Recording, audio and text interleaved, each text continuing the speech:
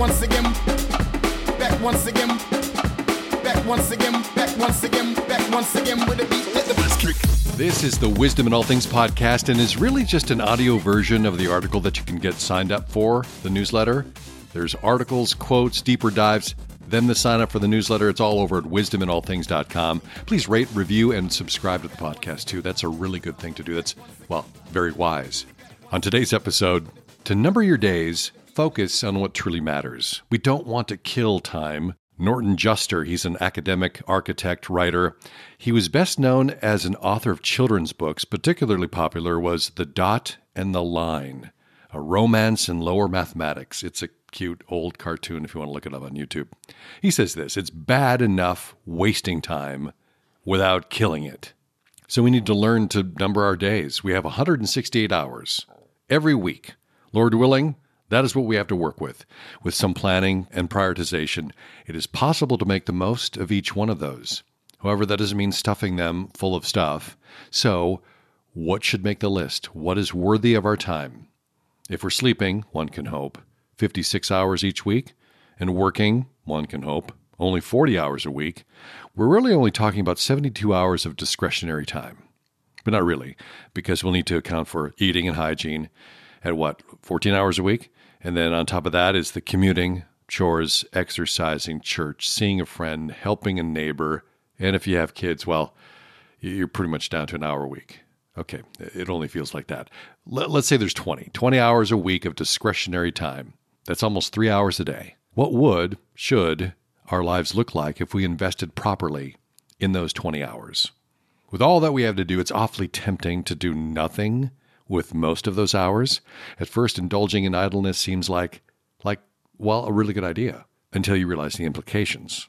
Idleness and laziness can actually have serious negative consequences on both our personal well-being as well as the well-being of those around us. Now, I know that your head is agreeing with me right now. You're nodding, yes, but your body is saying, shut up.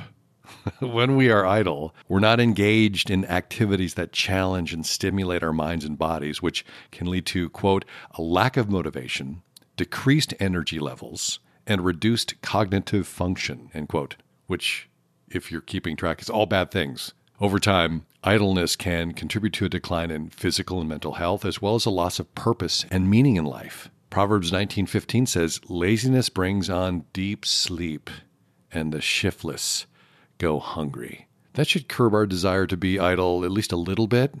But let me go on. It won't come as a surprise, but studies have shown that people who engage in regular physical activity are more likely to have better physical health, a more positive outlook on life, higher levels of overall happiness and satisfaction. Conversely, those who engage in prolonged periods of inactivity are at greater risk of developing chronic health problems such as obesity, heart disease, and diabetes. It sounds really awful, actually, doesn't it? Moving makes for better living. There you are. But in addition to the physical consequences of idleness, you also face the social and emotional consequences. When we are idle, we are less likely to engage with others and build meaningful relationships, which can lead to feelings of loneliness, isolation, depression, read pandemic. We also become more self-centered and less empathetic towards others as we become more focused on our own needs and desires. If we consistently avoid taking action on our goals and responsibilities, we train our brains to prioritize short-term pleasure over long-term success.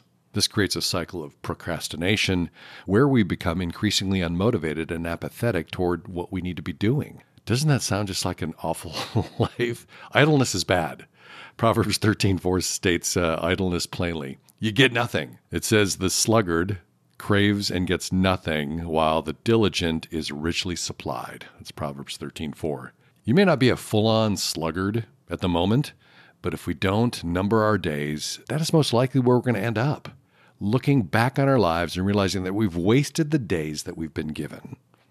The phrase, teach us to number our days, comes from a prayer actually in Psalm 90, verse 12, which reads, so teach us to number our days that we may get a heart of wisdom. This psalm reflects on the brevity and the fragility of life in contrast to the eternal nature of God and is a call for Him to help us understand the significance and value of each day of our lives. When we recognize the fleeting nature of life, it motivates us to make the most of the time that we have and to seek wisdom in all that we do. Numbering our days also gives us a sense of urgency and purpose, helping us avoid wasting our time on meaningless pursuits. Here's the simple key to not wasting your life. Think, today counts.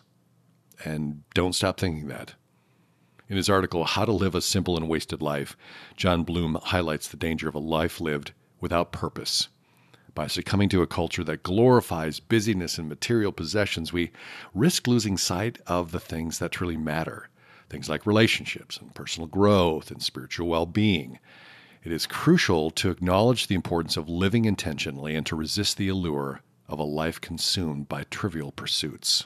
I like the game, but not as a life purpose. If you're struggling a bit with where to focus or with discovering how you can better ensure you're counting your days, here are some practical ways of evaluating the importance you place on living with purpose. Number one, reflect on your values. Do you have values? Should they be your values? Are they deeply rooted in Scripture? And then when you identify what truly matters, align your actions accordingly. So write down those core values. Refer to them when you're making decisions and setting goals. You can also use this time to assess your progress, realign your priorities, and make any necessary adjustments to your actions. Secondly, set meaningful goals. Based on your values, have you established clear, achievable goals that align with those values? So set the values, set the goals. Begin each day by setting a specific intention for how you want to live that day.